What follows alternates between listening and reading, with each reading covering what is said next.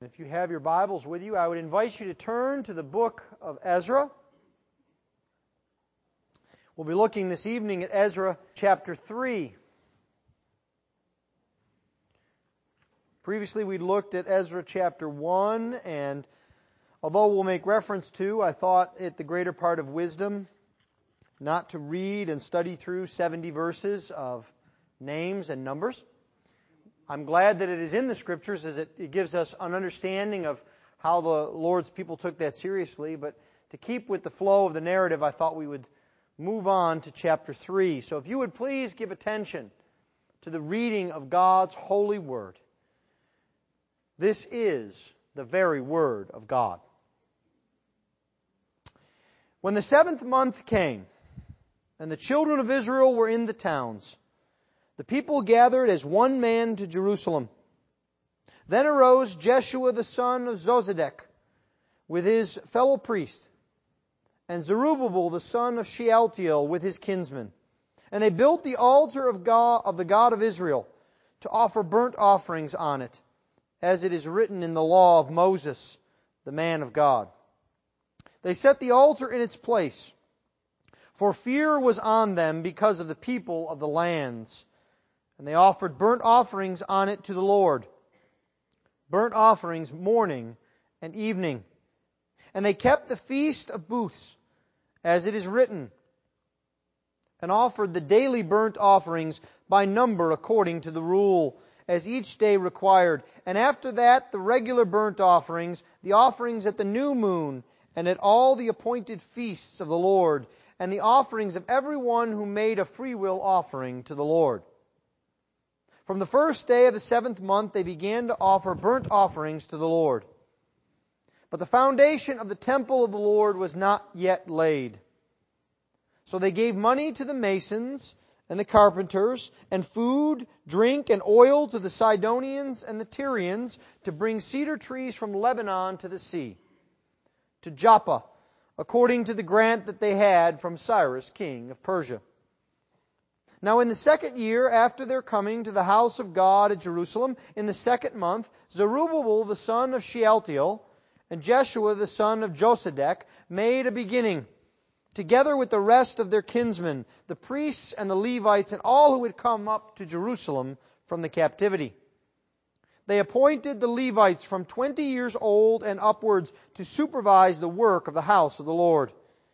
And Jeshua with his sons and brothers, and Kadmiel and his sons, the sons of Judah, together supervised the workmen in the house of God, along with the sons of Henadad and the Levites, their sons and brothers. And when the builders laid the foundation of the temple of the Lord, the priests in their vestments came forward with trumpets, and the Levites, the sons of Asaph, with cymbals to praise the Lord, according to the directions of David, king of Israel. And they sang responsively, praising and giving thanks to the Lord. For He is good, for His steadfast love endures forever towards Israel. And all the people shouted with a great shout when they praised the Lord, because the foundation of the house of the Lord was laid. But many of the priests and Levites and heads of fathers' houses, old men who had seen the first house, wept with a loud voice when they saw the foundation of this house being laid, though many shouted aloud for joy, so that the people could not distinguish the sound of the joyful shout from the sound of the people's weeping. For the people shouted with a great shout, and the sound was heard far away. Let's pray for the Lord's blessing on His word. Heavenly Father, we ask, O Lord, this evening that You would teach us from Your word, that You would teach us not only how others have laid the foundations, but Lord, how You would have us lay the foundations for Your kingdom in our own neighborhoods. Lord, bless us as we hear from You in Your word. This we ask in Christ's name. Amen.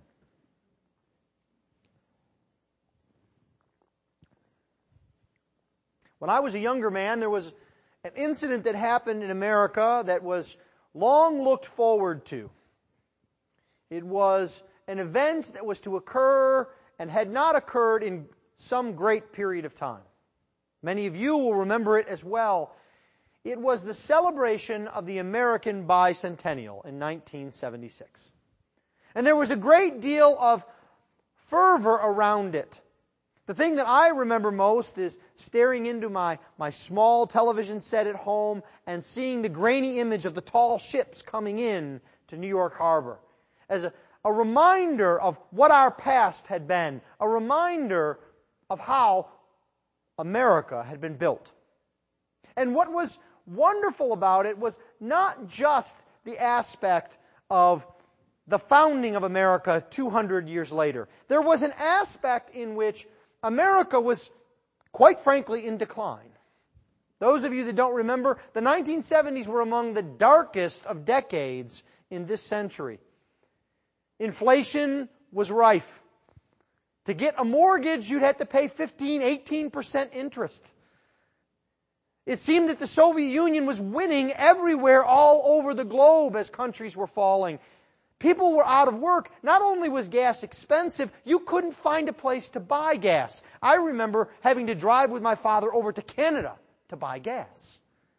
It seemed like America was never going to be the same again.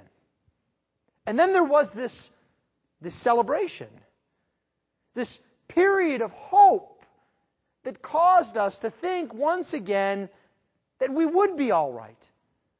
That we had come this far already and it was time now to pursue the American dream again.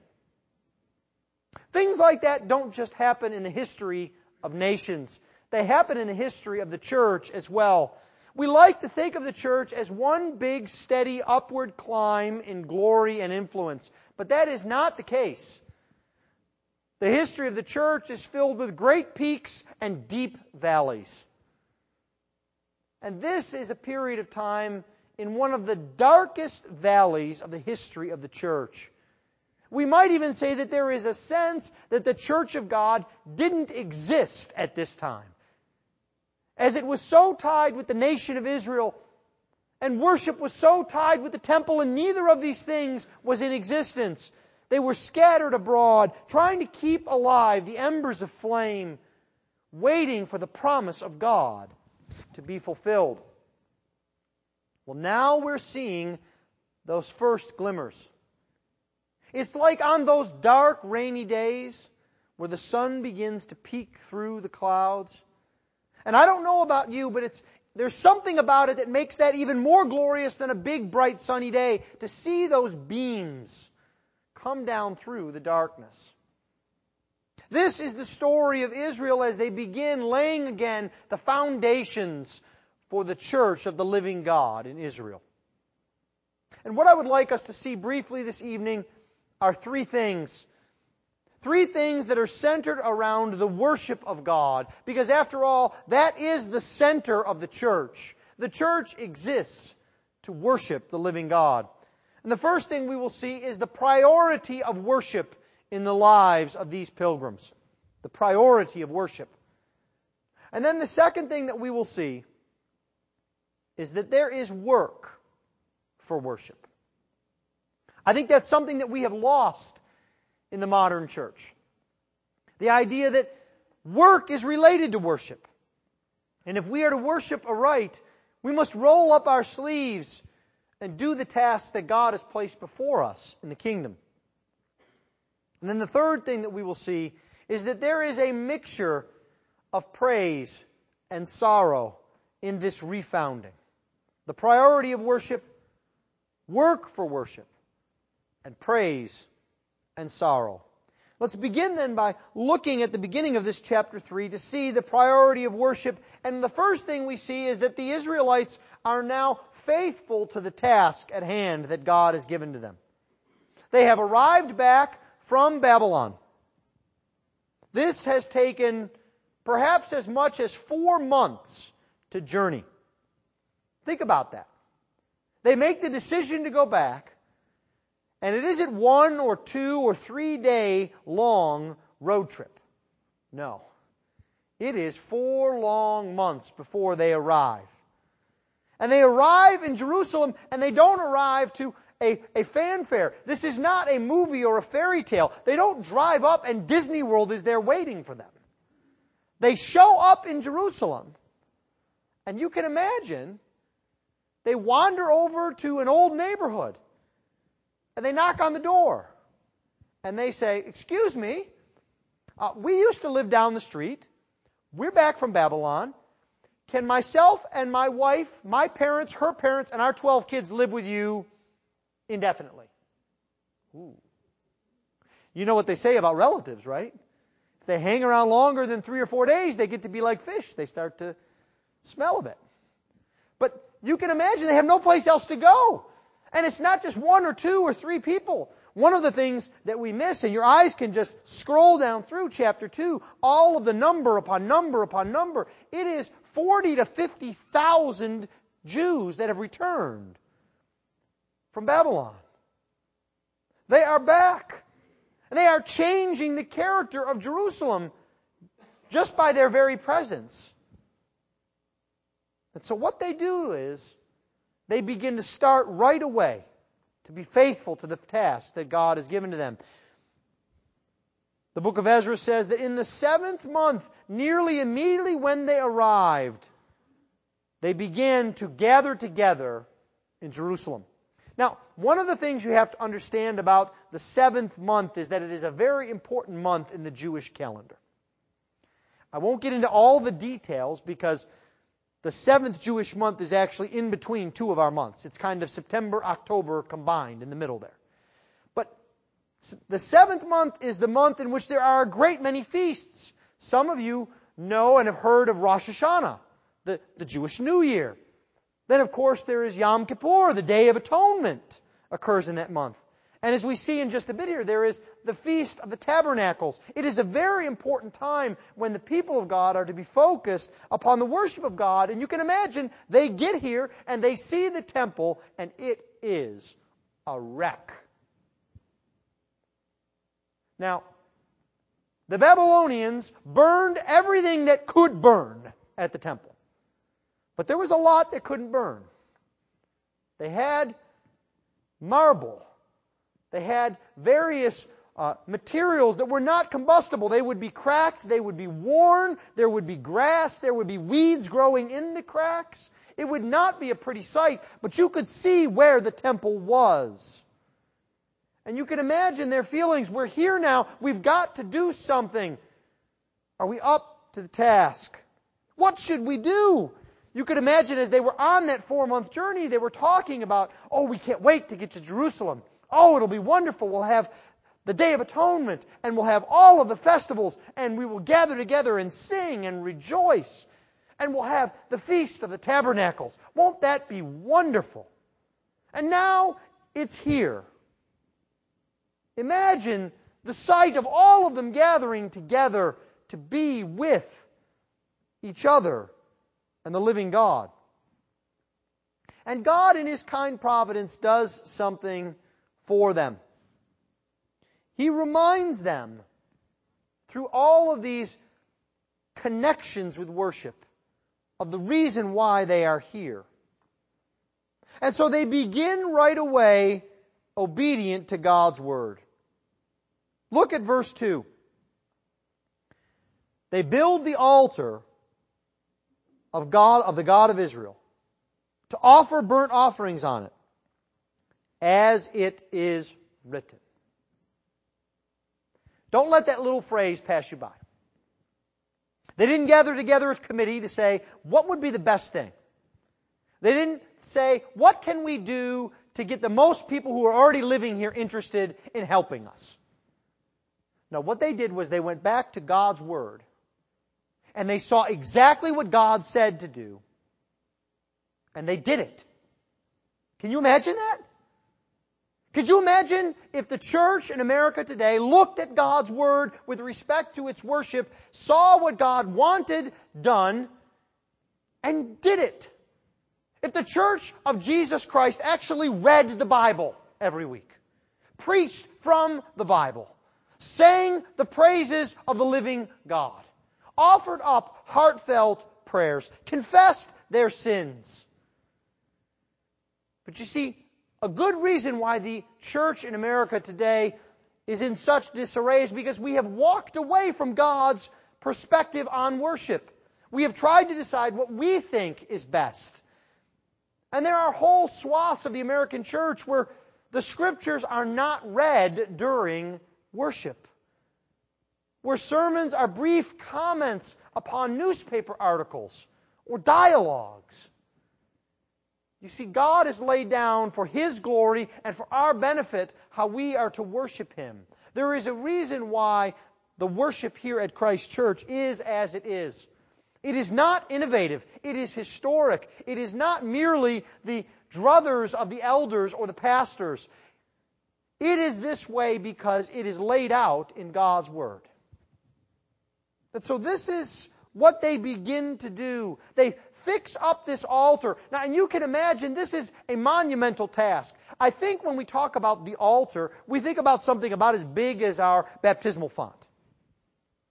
But it isn't. You need to imagine something that is some 40 feet across and 20 feet high, with a large ramp leading up to it, in which a large flame could rest so that dozens, hundreds of animals could be sacrificed on it, hour upon hour. It was a great undertaking. And it was something that they needed to do immediately so that they could offer sacrifices, so that they could continue to be right with God. And all of this is occurring, if you can imagine in your mind's eye, outside of the temple proper, because the altar is in the court. They haven't even gotten to the altar proper, or the temple proper yet. They haven't laid that foundation, cleared it away. They haven't begun any construction. But the very first thing that they do is say, we are concerned about our relationship with God. And they knew that they had sinned, and they knew that they had to repent, and they knew that atonement needed to be made. And so they begin with sacrifice. Is that where you begin in your life? I don't mean, are you going to go home and find a heifer and throw it up on the barbecue and make a sacrifice? I mean, do you begin in your life with your relationship with the Lord? With repentance and confession. And knowing that you can only build on that foundation. That you cannot serve the Lord if you are not right with Him. You see, that is the calling to us. To begin there and be faithful. And they're faithful in difficult circumstances. There's an interesting phrase here. It's striking. When I first read it, I wondered if I'd read it aright. Look with me if you would. In verse 3, they set the altar on its place, for fear was on them because of the people of the lands. And they offered burnt offerings on it to the Lord. They were afraid. Now they had good reason to be afraid. All of the peoples who were around them, the people of Moab, the people of Edom, the Samaritans, they would all have been hostile to these foreigners. They weren't from around here. The vast majority of the pilgrims who returned had never set foot in Israel. They had been born in Babylon. Remember, for many of them, exile had been 50, 60, 70 years long. They had something to fear even from the Jews who were there in Israel. Potential conflict. Why hadn't they been exiled? Had they been faithful? Why hadn't they worked on the temple? And you see, there is a fear here, and the interesting thing is that the fear drives them to worship God. And I think if we are too quick in studying this text, we look at it and we say, well, that's a really rotten reason to worship God, because you're afraid. You shouldn't be afraid. You should be bold and courageous. Didn't they read the book of Joshua? They should look at it and they should go and worship God. But I think if we do that, we deny the reality of our own lives. Because we're often afraid, aren't we? We're afraid for our future. Afraid for our children. Afraid for those who are around us. Afraid for our nation. And dare I say it, what better thing to do when you are afraid but to go to God? It's the perfect thing to do. And you see, that is exactly what they do. The call then comes out to you as well. As you are afraid, as you are struck by all of the circumstances that swirl around you outside of your control, the call to you this moment is to go to God. To find comfort in Him. Security in Him. And there's a wonderful reminder here that God gives to them in the midst of their fear of how frail they are. They celebrate, right at this time, the Feast of Booths. Now, you may not know what the Feast of Booths is, or the Feast of Tabernacles, as it is sometimes called. So let me give you a visual image in your mind. The Feast of Booths is like a gigantic Boy Scout campout. You know, with the small pup tents. I just had this a few weeks ago. My son and someone else from the church set up my tent for me because I have no idea how to do it. And I had all the materials that my two boys told me I needed because I had no idea what I needed. And I went and shared a tent with my son Paul, and we made it out. We survived. We didn't freeze. We didn't get wet. Life was good. And when we woke up in the morning, all these other tents had dotted the area. We had put them up at night, so I didn't notice this. And when we woke up, they were all dotting the area, and there was perhaps a dozen or 15 of them. Now imagine if there were hundreds upon hundreds of these. Imagine if we had a church festival that was Camp Out in Your Backyard Day. And the reason for it was to remind you that that's where you came from. That you came from a place with no security at all. Where you didn't have a home. Where you had to pitch tent in order to survive. And God had brought you through that and brought you to a place and made you a nation and had constructed a gigantic, solid temple. What better way to encourage you to say, the Lord has brought me from tents before. He can do it again. You see, it's the same here with us. As we lament what happens in our nation, as we lament what happens in the state of the church, we need to understand that the Lord has brought us from dark places before. He can do so again. God hasn't gotten older. He hasn't gotten more tired. He is just as capable of bringing revival to this nation as He was in the 18th century. He is just as capable of changing the character of our neighborhoods around us as He was in the 19th century. Do you expect that? Do you pray for that? Do you hope for that? Or are you simply content to watch the glory fade? Because you see, what's required in order to be faithful is work. The Lord has brought them here, but there is work that must be done for this worship. The altar is set up. But 6 months later, what happens in verse 8? In the second year after their coming to the house of God in Jerusalem, in the second month, that is in the spring, in April-ish, they then come out and they say, now we've got to take the next step. And they have to lay the foundation. Now you have to understand, it's not like they have to get out the concrete mixers and lay down the foundation of the temple. The temple foundation is something that couldn't be completely destroyed by the Babylonians. But it is all overgrown with weeds and rocks and twigs. It is a mess. And they must go to the hard work first of clearing away all of the junk before they can even start to positively build. And they roll up their sleeves and they go to work. And you can imagine the optimism as they do this, even in little things that happen. Look at verse 7. They know that they need timber and wood. So what do? They go to the great redwood area of the Near East. That is Tyre and Sidon. And what they do is they trade food and other goods to the Sidonians and the Tyrians to bring down the cedar trees of Lebanon to build the temple. And the interesting and encouraging thing is the language there is a great echo of what happened when Solomon's temple was built. There's a great irony in that, do you know what month the construction of Solomon's temple began in? The second month. So God is repeating this for them to give them encouragement along the way. And as the work progresses, they see that there's the need for even more work, and they gather together, and we see that not only is this a hard task, but we see it's a unifying task. All of the people get behind it. It says all sorts of people. The kinsmen, the priests, the Levites, all of the Jews from the captivity, they gather together and they have an opportunity to give generously. They organize themselves in groups and they begin now to construct this temple.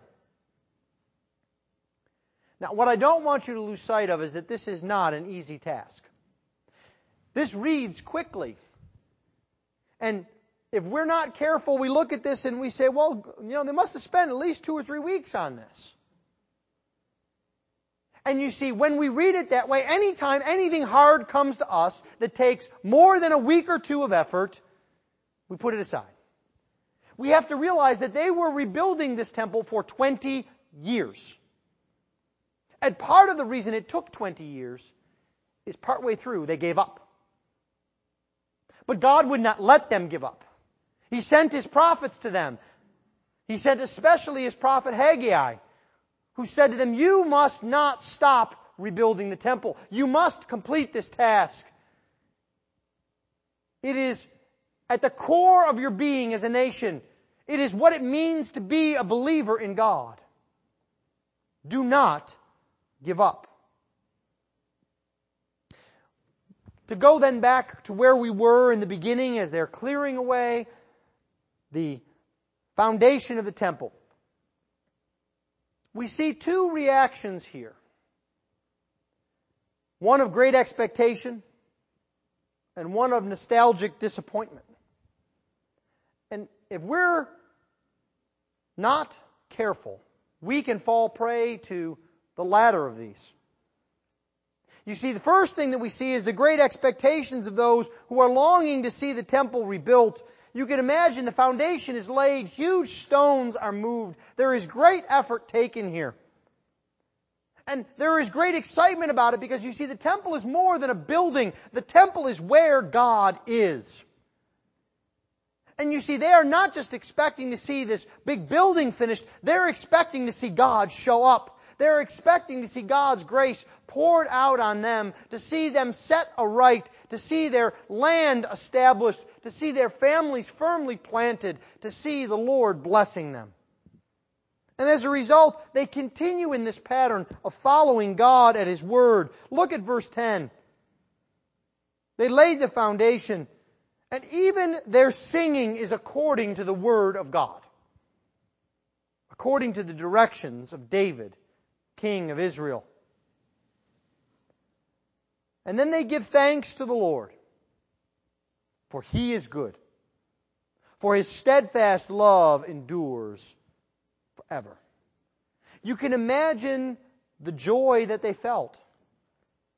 How for year upon year, decade upon decade, they might have asked themselves, would this day ever come?